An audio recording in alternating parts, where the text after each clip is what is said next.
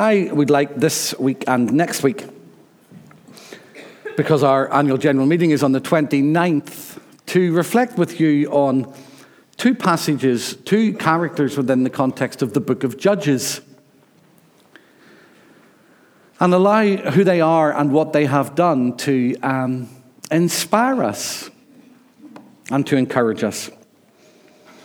So would you turn with me in your Bibles, please, back to Hebrews chapter 11, the passage that I read earlier on. And I'm going to read to you from verses 32 down to verse 34.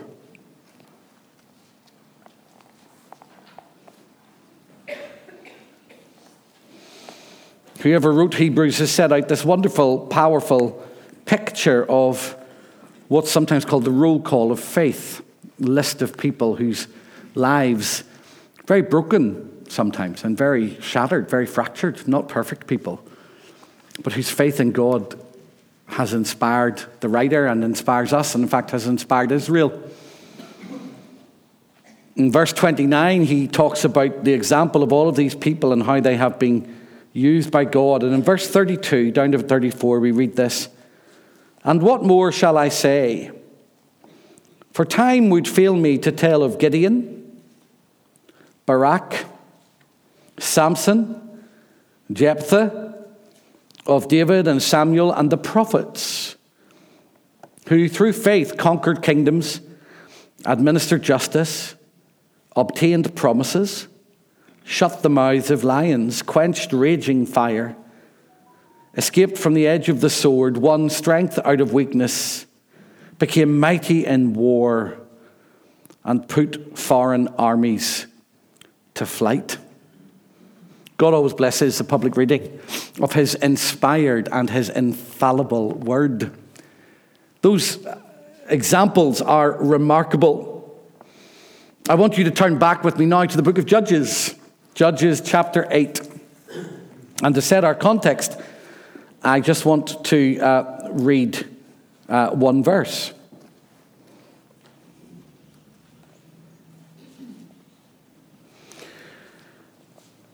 These are the words of two warriors, Zebah and Zalmunna. And here's what we read. "Then Zebah and Zalmunna said, 'You come and kill us, for as the man is, so is his strength.' So Gideon proceeded to kill Zebah and Zalmunna, and he took the crescents that were on the necks of their camels." And so we get a cameo into the life of a man called Gideon. In May of 1998, the Sunday Observer had a title which accorded a wonderful picture of the referendum result in Ireland at that time about the Good Friday Agreement. I don't know if any of you take the Observer or would remember, I wouldn't expect you to, the headline on that Sunday 22 years ago. Here's what it said. I remember the title because it was a powerful title. "The Day When Hope and History Rhyme." What a remarkable newspaper title. "The Day When Hope and History Rhyme." Since then, in Northern Ireland, hope and history have rarely rhymed. It has been a fraught 21 or 22 years. It's been up and down and in and out, and there's been positives and negatives and challenges and uncertainties. And yet, this evening, I want to look at a character of the Bible who could have been seen to encapsulate the hope of God's people, Israel, and how pivotal he was in their history as a nation. His name is Gideon. And I don't know about you. I was talking to one of our leaders about this just the other day. But without being optimistic, without being unfairly optimistic or naively optimistic, we seem to have entered a slightly better chapter in terms of possibility here in Northern Ireland. The British political scene seems to have calmed down a bit. I'm not saying the challenges are not there, so you don't need to fall out with me over that. But there does seem to be something slightly different about where we are. I think the United Kingdom feels slightly more at peace with itself, on the surface anyway. And with all of the inconsistencies and the questions and the uncertainties that lie around the reinstitution of the assembly last Saturday, at least it started again. Yeah. At least they're sitting around a table and beginning to talk about what they could do. Hopefully, nurses will get their pay sorted out. Hopefully, teachers will get their pay sorted out. Hopefully, waiting lists can be addressed. But you and I know that those things can change just as quickly in the other direction as they change in a positive direction. So our source of hope isn't in our politics and the fact that some of it seems to have moved a little. Our source of hope as followers of Jesus lies in something much more profound than that. And to be people of hope is not to be people who have all confidence placed in human institutions. Instead, it's to have our confidence in God. To have a deep sense of whatever the circumstances of our lives may be, whatever might be happening around us, God is faithful, amen? Oh. And we can trust Him. We can rely on Him. This year has started badly for some of you. There's an uncertainty for you. There's an anxiety. There's pressure around you. Some of you will be walking into a month where you remember the loss of loved ones. But hope is possible. In 1945, when the Second World War ended, Clement Attlee's government had to introduce a series of austerity measures that were much more profound than the ones that we went through from 2008 through until the last couple of years. And yet the British people managed to navigate that decade into the early 50s with a sense of determination and courage and a conviction that they were doing the right thing. What did they have in 1945? What did the famous government from 1945 to 51 have that our governments often lack now? They told a story of hope. If you read back in the speeches and the positioning and the things that were being said, they were telling a hopeful story. A story that the British people could identify with and find something to hold on to that made sense of the suffering and the struggles and the sacrifices and the pressures that they were going through at that time. They knew it was for something. I want to explore that with you tonight. How Gideon can be a picture of hope. And how you and I might emulate some aspects of what that might mean to be hopeful people in our lives. What would it mean for us to be a community? To use the words of the 1998 headline in The Observer, where hope and history rhyme.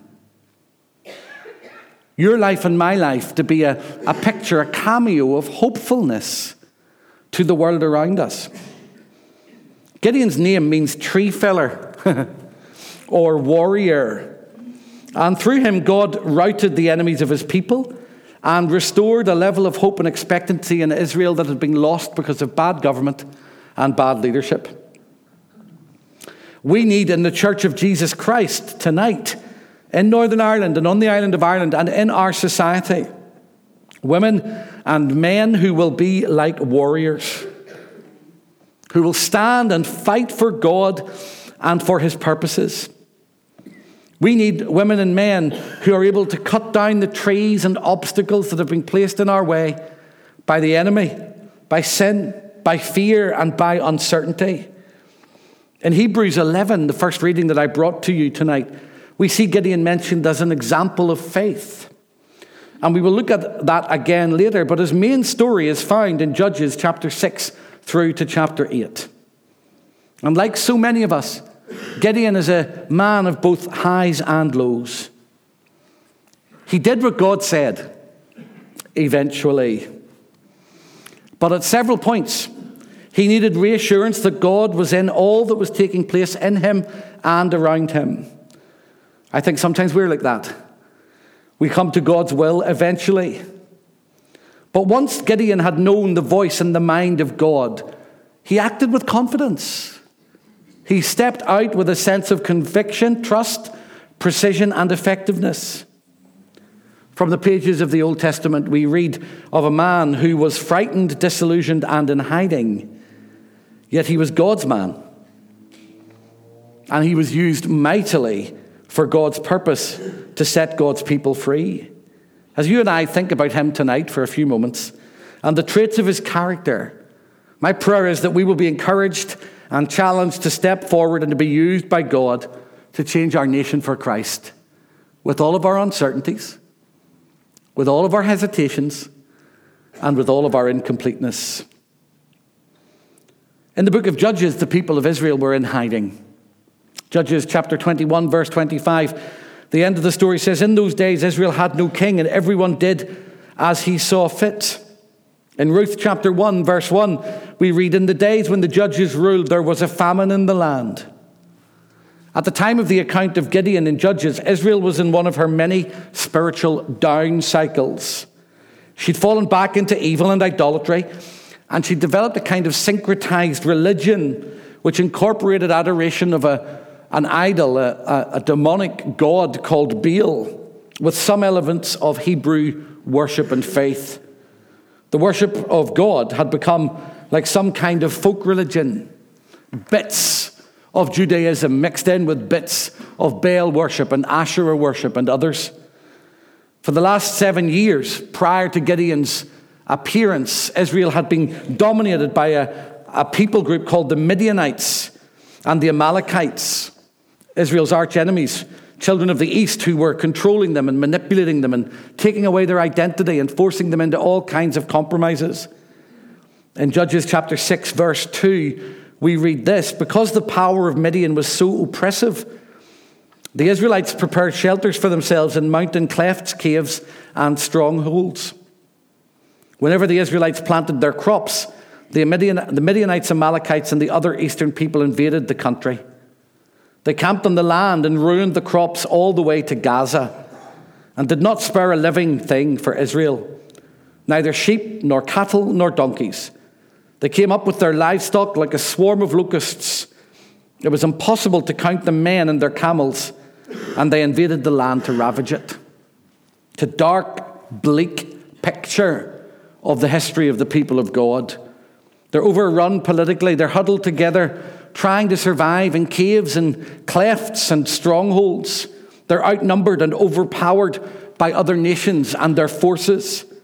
The band of people have become so frightened that they have resorted to hiding in caves, hiding in clefts, hiding in places where they thought they were strong, anywhere other than facing the society around them. That could be a picture that is very similar to the church in many ways today.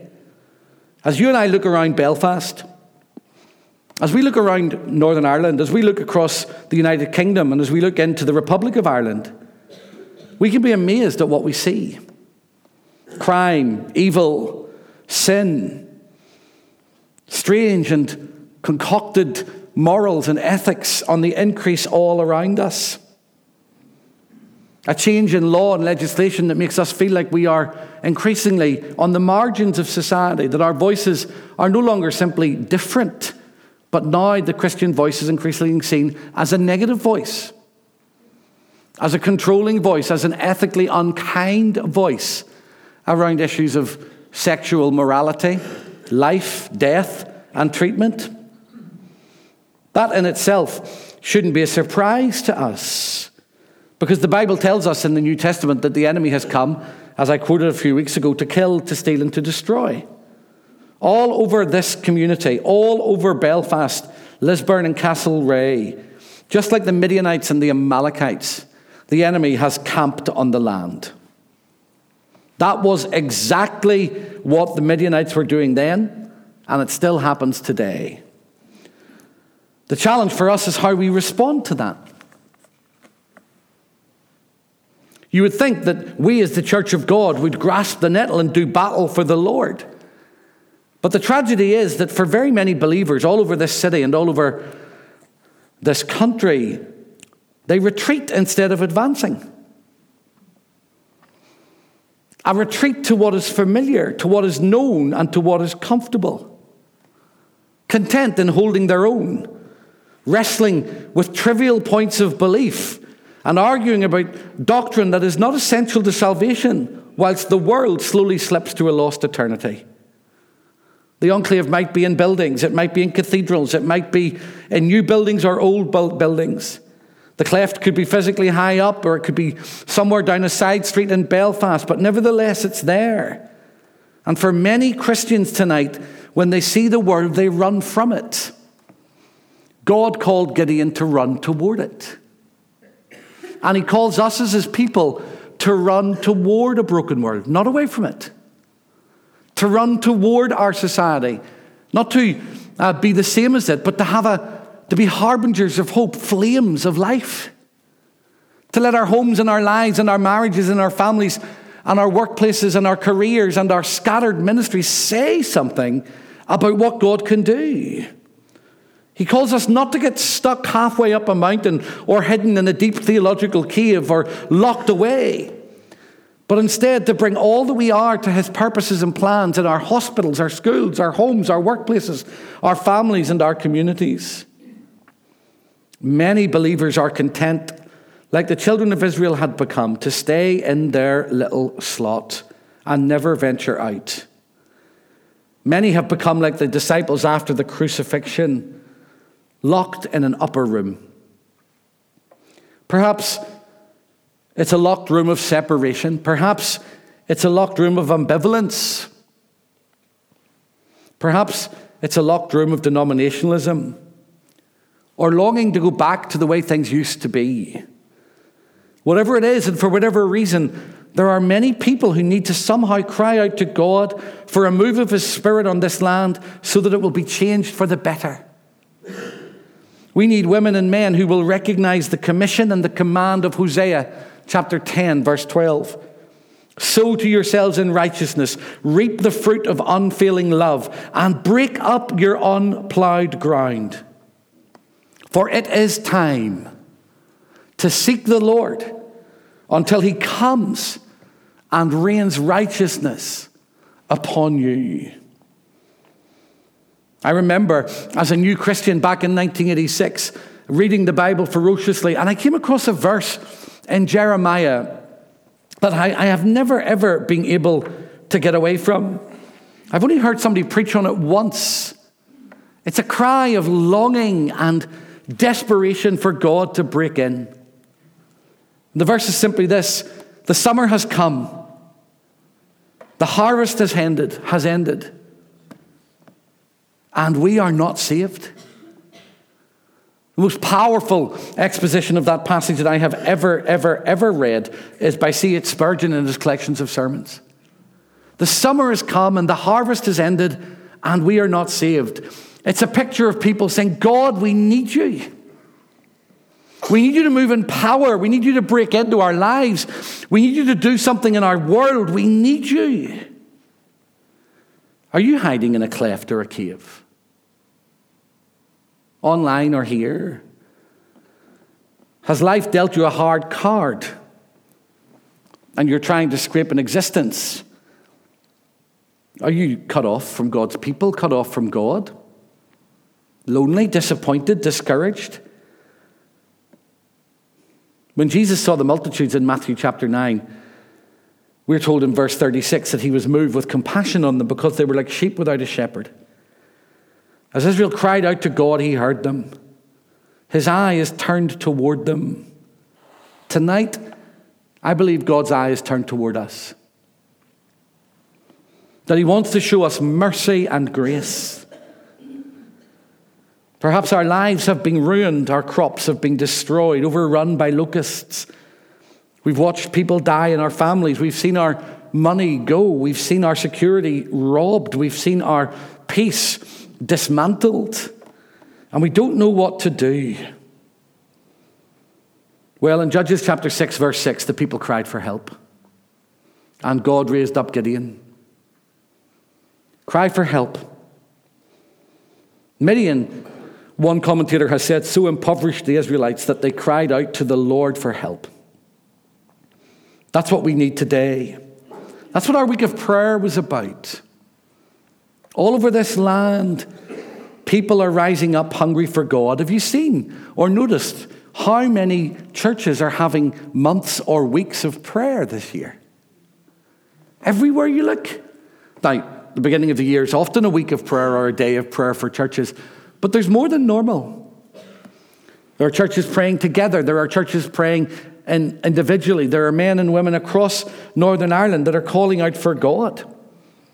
I've been sent this week 5 different prophetic words or statements or prophetic utterances that have been released by people across the world saying that God wants to do something in Ireland. That his plan and his purpose involves this nation, Northern Ireland. I believe that's true. People who are no longer content to sit and survey the problems and the difficulties that the church has faced for decades, but now are saying, God, we want to see something different. We want to be part of a church that is different. We want to be part of a community of faith that is different. We don't want to just accept the inevitability of the increase of sin. We want to push back darkness. I think this church is such a community. And tonight, from John O'Groats to Land's End, God is moving in hearts and minds across the United Kingdom and in individuals and churches, and he's causing them to call out with all of their might, Lord, have mercy. The summer has come and the harvest is ended and we are not saved. I think God is rousing something in our own church. There might not be lots of people involved in that cry, but it is not the number that matters. It's the intentionality and the heart of those who cry out. I am committed in my own life to seeking God more this year, to allowing space and time to say to him, Lord, move in power in our church and in our city and in our nation. But I want to issue you with a word of warning. When you ask God to do that, he will answer. In the case of the passage in the character that we're looking at tonight, before God raised him up, he sent a nameless but courageous prophet who confronted him with their part in the sorry situation of Israel. In Judges chapter 6, verse 7, here's what we read. When the Israelites cried to the Lord because of the Midian, he sent them a prophet who said, this is what the Lord, the God of Israel, says. I brought you up out of Egypt, out of the land of slavery. I snatched you from the power of Egypt and from the hand of all your oppressors. I drove them before you and gave you their land. I said to you, I am the Lord your God. Do not worship the gods of the Amorites in whose land you live. But you have not listened to me. If we ask God to move in power across his church, then we must expect that he will say something to us, and it might be uncomfortable. When the Israelites cried out to God, what they wanted him to do was fix the problem. What he did was, before he began to fix the problem, he said, do you realize that you're part of the problem? You're asking me to move in power, but in order to do so, I've got to tell you, you've forgotten me. You have missed my promises, and you are more obsessed or looked at, you're more caught up with what's going on around you than you are with what I said to you. I wonder, can that be true of us sometimes?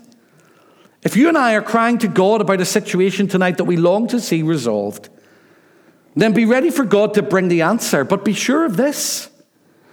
The person who he will deal with first in that answer is you. When I say to God, change this situation, the first thing he says back is, let me change you. God, remove that obstacle. And he will say, well, let me change the obstacles in your heart first. This nameless prophet reminded them that God had brought them out of Egypt in slavery. Reminded them that God took them from the power of Egypt in the hand of the oppressor. He reminded them that God drove them out and gave his people the land in the promised land that they're now occupying. He reminded them that God had revealed himself to them. He reminded them that he had called them to obedience, and he reminded them of their sin. God still calls people to speak out his word. He calls Gideon in chapter 6, verse 11. I love the fact that when he calls Gideon, he's not at the front of the crowd. He's not the obvious choice. He isn't there ready with his spear and his sword to rescue God's people. Our first contact with him is he's hiding in a wine press where he's threshing wheat as far away from the enemy as he can get. We encounter him as a frightened and concealed man who would rather hide than face the enemy. Don't judge him too harshly. He was at least using his wits to do something to feed his family. But he is hiding. And when we see the angel of the Lord speak to him in chapter 6, verse 12 of Judges, I hope you catch the irony of it. Hiding in a wine press, as far away from the front line as possible. And the angel of the Lord says, "What are you doing here, you dafty?" The angel of the Lord says, "The Lord is with you, mighty warrior." What's mighty about this warrior? What's warrior about this warrior? God sees something in him that he doesn't see in himself. God called something out of him that he couldn't call out of himself. You might be hiding in a wine press. But what does God see in you? Other people might not see it. But what does God see? It is rather odd that the angel of the Lord says, "The Lord is with you, mighty warrior." But think about it for a moment. Here we have a young man hiding in the equivalent of a huge vat, a silo, so that no one will see him. Like a grain store, and God comes to meet with him, and despite the surroundings, greets him as a mighty warrior. A mighty warrior? From the externals, that would be like telling Mr. Muscle he had a fantastic physique. I thought that was quite funny, by the way, but never mind. Not only that, but he said, "The Lord is with you." The absolutely staggering thing, sisters and brothers, is that God doesn't tell lies. So he wasn't using hyperbole. He wasn't stroking Gideon's ego. He meant it. Even in the winepress, where no one could see and no one could find, God could see and God could find. But more than that, we would externally judge that this man was a wimp, a no-hoper and a waste of time. The double irony is that not only did God meet him in the winepress in the first place, much like King Saul being found amongst the stuff, but also that God would see past the winepress and past the hiding and past his fear and past his timidity and see a mighty warrior. Where are you hiding? I'm hiding in my pain. I'm hiding in my struggle. I'm hiding in my home. I'm hiding in my workplace. I've stepped back from involvement because I've been hurt and I'm disillusioned. I'm hiding behind my winepress of criticism. I'm an expert in telling people how to do it better. I'm hiding from the reality that I need to change because I don't want to and I don't know how. I know that God has his hand upon me for his work, but I'm hiding because I'm afraid. I'm hiding because I'm upset. I'm hiding because I'm disillusioned. God sees your heart. And he sees past the winepress. And he comes to you in a place of concealment or pressure, and he makes it a place of refining and improvement. He takes crushing and bruising and turns it into polishing. He takes despair and fear and turns it into a springboard for acts of valor in life. And you can hide from me for the rest of your life, but you cannot hide from God. He says, "The Lord is with you," and he means it. In Judges chapter 6, verses 13 and following, Gideon is despondent, and God's reaction is wonderful. Gideon's reply is honest and open. "If the Lord is with us, why has all this happened to us? Where are all his wonders that our fathers told us about when they said, 'Did not the Lord bring us out of Egypt?' But now the Lord has abandoned us and put us into the hand of the Midian." Have you ever cried like that? You said you'd be there, and it doesn't feel like you are. You promised to deliver us, and we're still stuck. I thought my life would be different at this season, and it isn't. How come I'm in a mess if you're telling me that you're with me? That is honest prayer. The problem is that we evangelicals are not good at it. We think God needs to hear our declarations of trust when we're not trusting him, our declarations of hope when we're afraid, our declarations of determination when inside we're quaking, as if God can't see the real us. So we try to pretend that we're feeling strong and that everything is together, when God says, I know that everything isn't together. Why can't you just be honest with me? And at the point of honesty, you put a key into the door of possibility. Vulnerability is the key that unlocks possibility in the kingdom of God. I have cried like this. Yet the reply that God gave Gideon is staggering. He didn't remind him of the fact that he was with him. In fact, he didn't even answer the question that he asked. He simply says this in verse 14. Go in the strength you have and save Israel out of Midian's hand. Am I not sending you? What? Behold, mighty man of valor, great warrior. Gideon replies, how can I be a mighty man? Where is God in the midst of all of this? His promises have not been fulfilled. Everything is going wrong. Give me an answer. And like God engages with Job, God says to Gideon, go in the strength you have. He doesn't answer his questions. It's as if he says to Gideon, get up and do what I've asked you to do. Go in the strength you have and save Israel out of Midian's hand. Am I not sending you? With one answer, God sweeps through the cynicism and he touches the core. You go and you do something. Not surprisingly, in verse 15, Gideon replies, but Lord, how can I save Israel? My clan is the weakest in Manasseh, and I am the least in my family. It's getting worse. I'm hidden in a winepress. I have no power. I'm full of doubt and uncertainty. I'm full of fear. I'm weak. I'm small. I'm from the smallest family. We have the least influence. There's nothing that I can give you. God's reply then is God's reply now to those of us who feel we cannot do it. I will be with you, and you will strike down all the Midianites together. To all our questions, God says, I'm with you.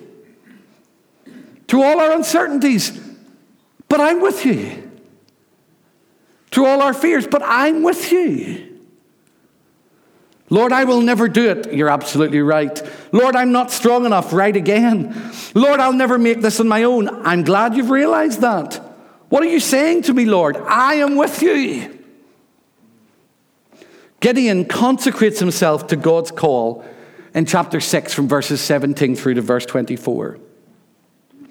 And then he responds to God's commission by sacrifice. That will often be the case for us. The interesting thing to note is that the only thing after the sacrifice has been made that God touched was with the staff, and he consumed it with fire.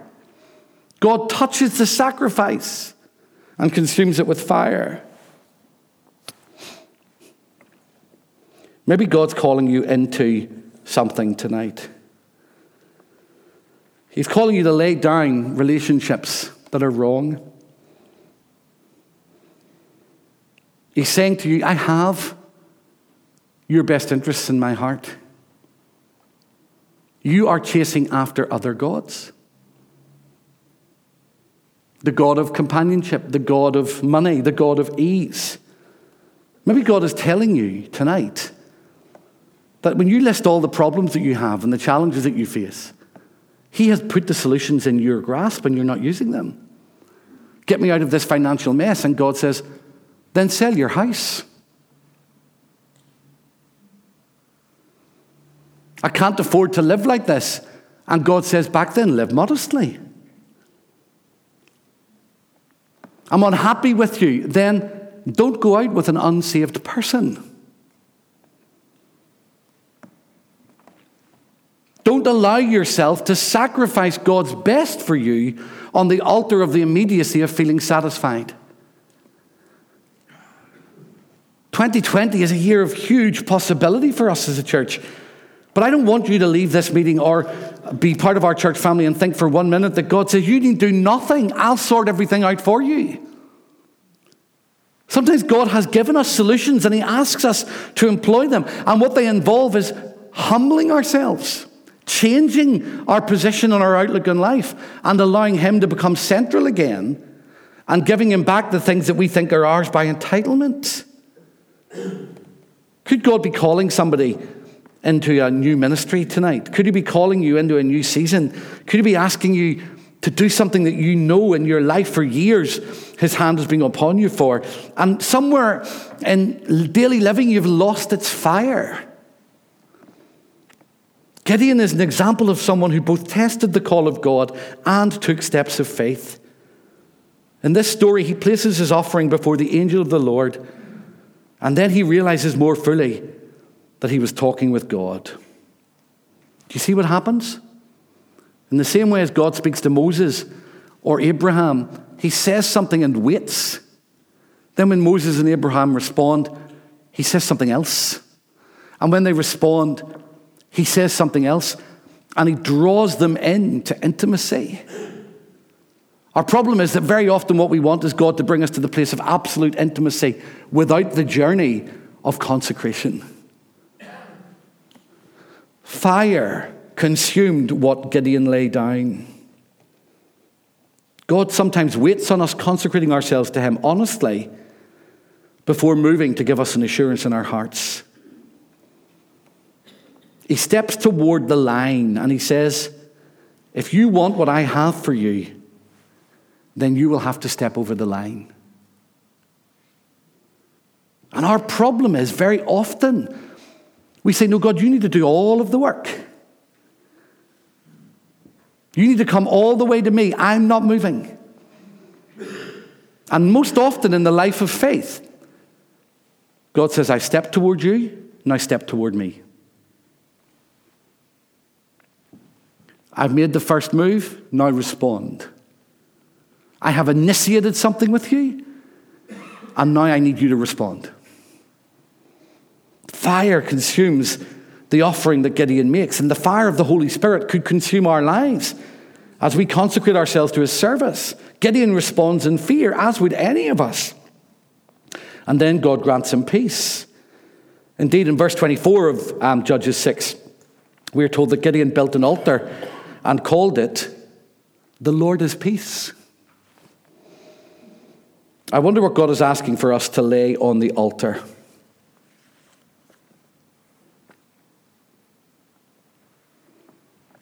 What's he asking you to lay on the altar? What's he asking me? Then in the story, Gideon destroys the altars of Baal in verses 25 to 31. Before God used Gideon further, he asks him to put his house in order. Here's what he says: tear down your father's altar to Baal and cut down the Asherah pole. Both false gods and wrong altars had to go. It's as if God is saying, get your house in order. And that's exactly what he was saying. The same is true of you and me tonight. God, I think, would say to us, like he did to Gideon, get your house in order. Interestingly, Gideon now exhibits apprehension and fear. Was it that he didn't trust God? I don't think so. For whatever reason, he pulled down the altar and he tore down the pole at night so that no one could see him. Sometimes we know the right thing to do, we just don't want anybody to see us doing it, right? Oh, maybe it's only me. In verse 27, we read, because he was afraid of his family and the men of the town, he did it at night rather than in the daytime. God tells him to do something. He says, yes, but I'll wait until nobody can see. Gideon's father, Joash, protected him in the onslaught that followed him. He simply pointed out that if Baal was God, he could deal with Gideon himself. I wonder why Gideon let his father deal with the situation. I wonder why the people who had cried out to God were so upset that Gideon was actually doing something to honor God. They prayed for God to move. God was moving, and now they were upset. Why? Because his moving was challenging them. God, move, but don't let me have to change. God, move, but don't let it involve any level of sacrifice or commitment on my part. Fill the land with your glory and send someone else. And God says, if you call me to move, then I want you to be part of the answer. After all that they had prayed to God for, he was moving and they didn't like it. Brothers and sisters, Gideon teaches us that lip service is a very dangerous thing. And then we come to this weird story of Gideon and the fleece. For whatever reason, Gideon wanted to have the direction that God had given him verified. And God did that twice. Once through a fleece being saturated with dew, and the second time through the fleece remaining dry and the ground being saturated with dew. You can read it in Judges chapter 6, verses 36 and following. By this time, the battle troops have been joined and called, the trumpet has been blown, and they're assembled, they're ready to go. But God has an engagement with Gideon, because Gideon says, oh, wait just a minute. Is this the right thing to do? Perhaps the nerves of the moment got the better of him. Perhaps he was really unsure. Perhaps he was afraid. Looking out at the lives of the people who had gathered, you'd be bound to feel a tinge of responsibility and the weight of expectancy on your shoulders. I know you've called us to this, Lord, but it's a lot.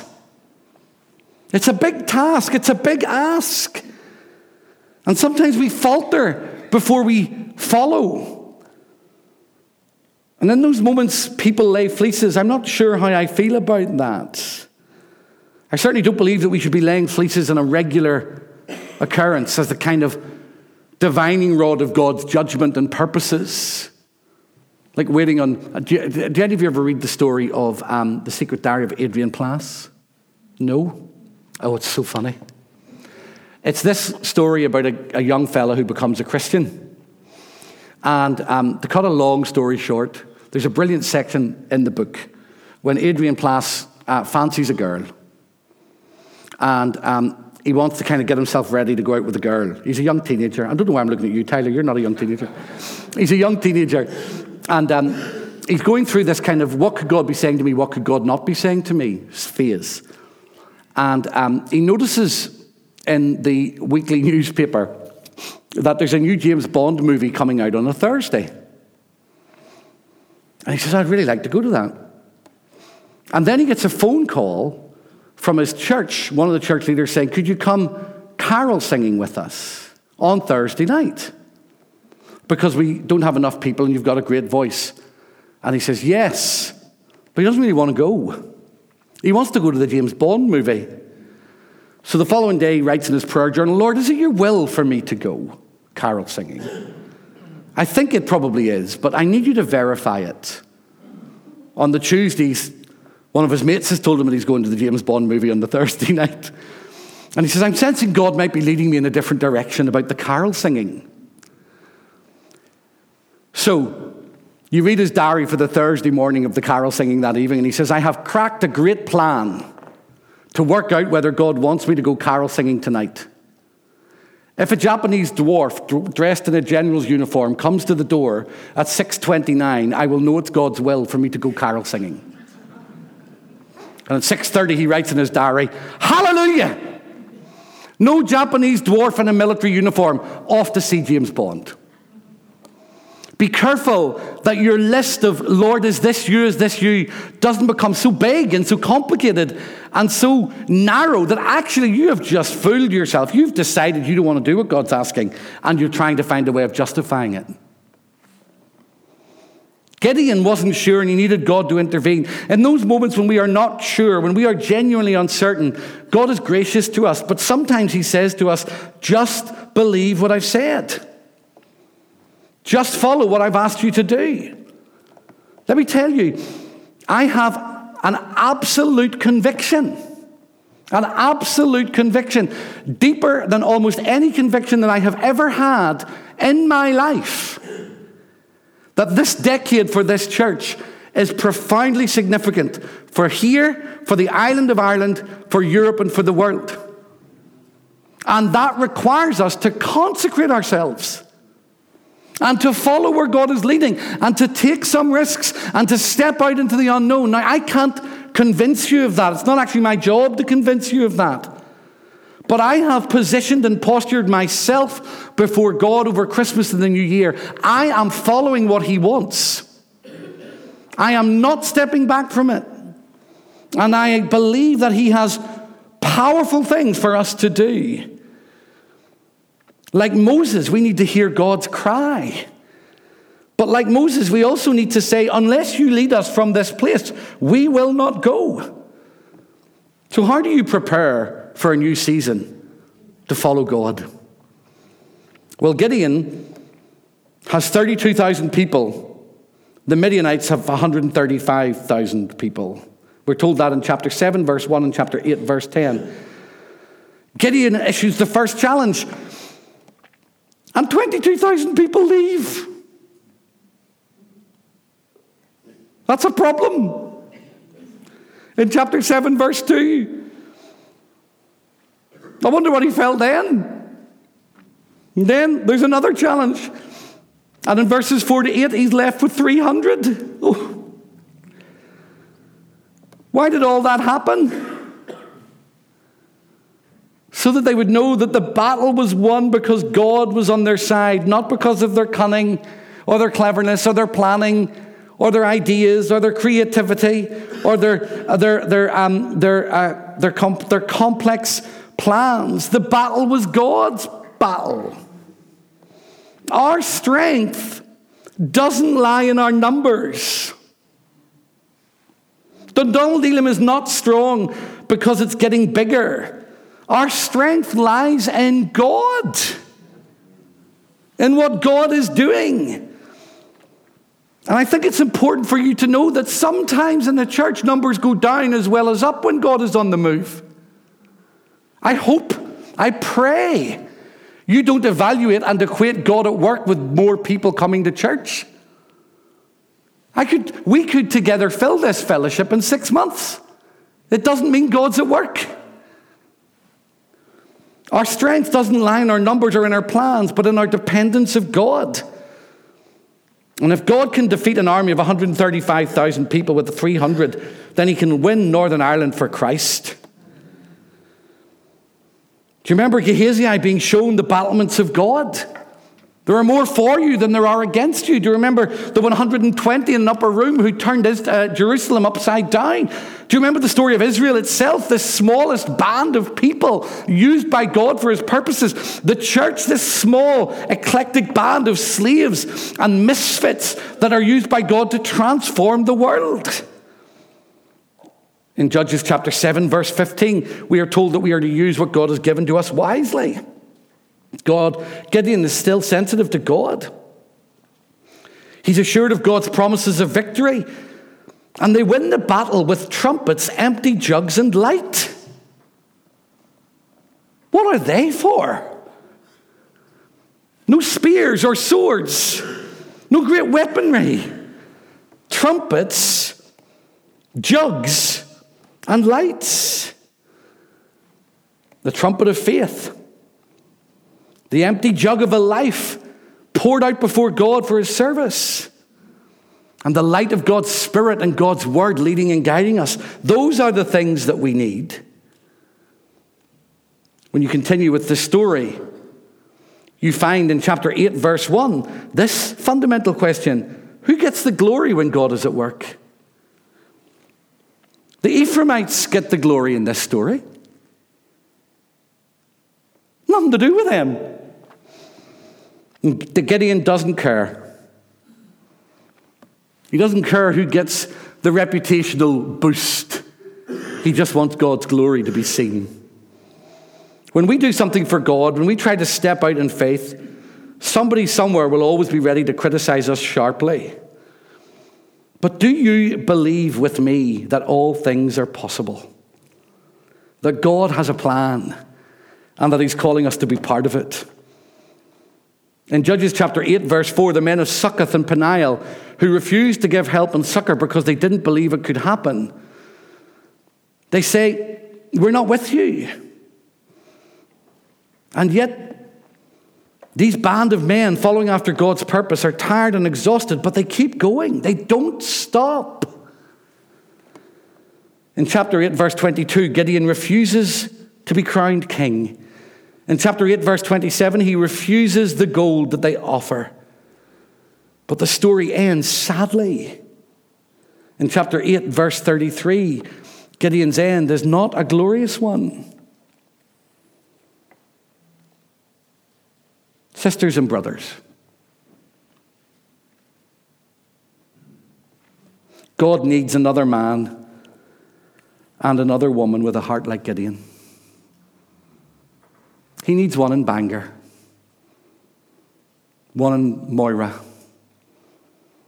one in Lisburn, one in Dundonald, one in Newtownards, one in East Belfast and South Belfast and North Belfast. Which one have I missed out? I've left one out. The other one, West Belfast. God needs a generation of Gideons, not just one. And I think he's calling us to be that generation. Someone might be here tonight or listening online who is hiding from the implications of what God has for them. And he wants you to step out into his call. Someone who will lead the people of God to great victory because of God's hand upon her or him. Is that you? You're not too old. You're not the wrong gender. You haven't passed it. Your story doesn't rule you out. Perhaps tonight you have been hiding from God most of your life, or only just recently. And God is saying, step out. Gideon wasn't strong in the world's eyes. Neither was Jesus.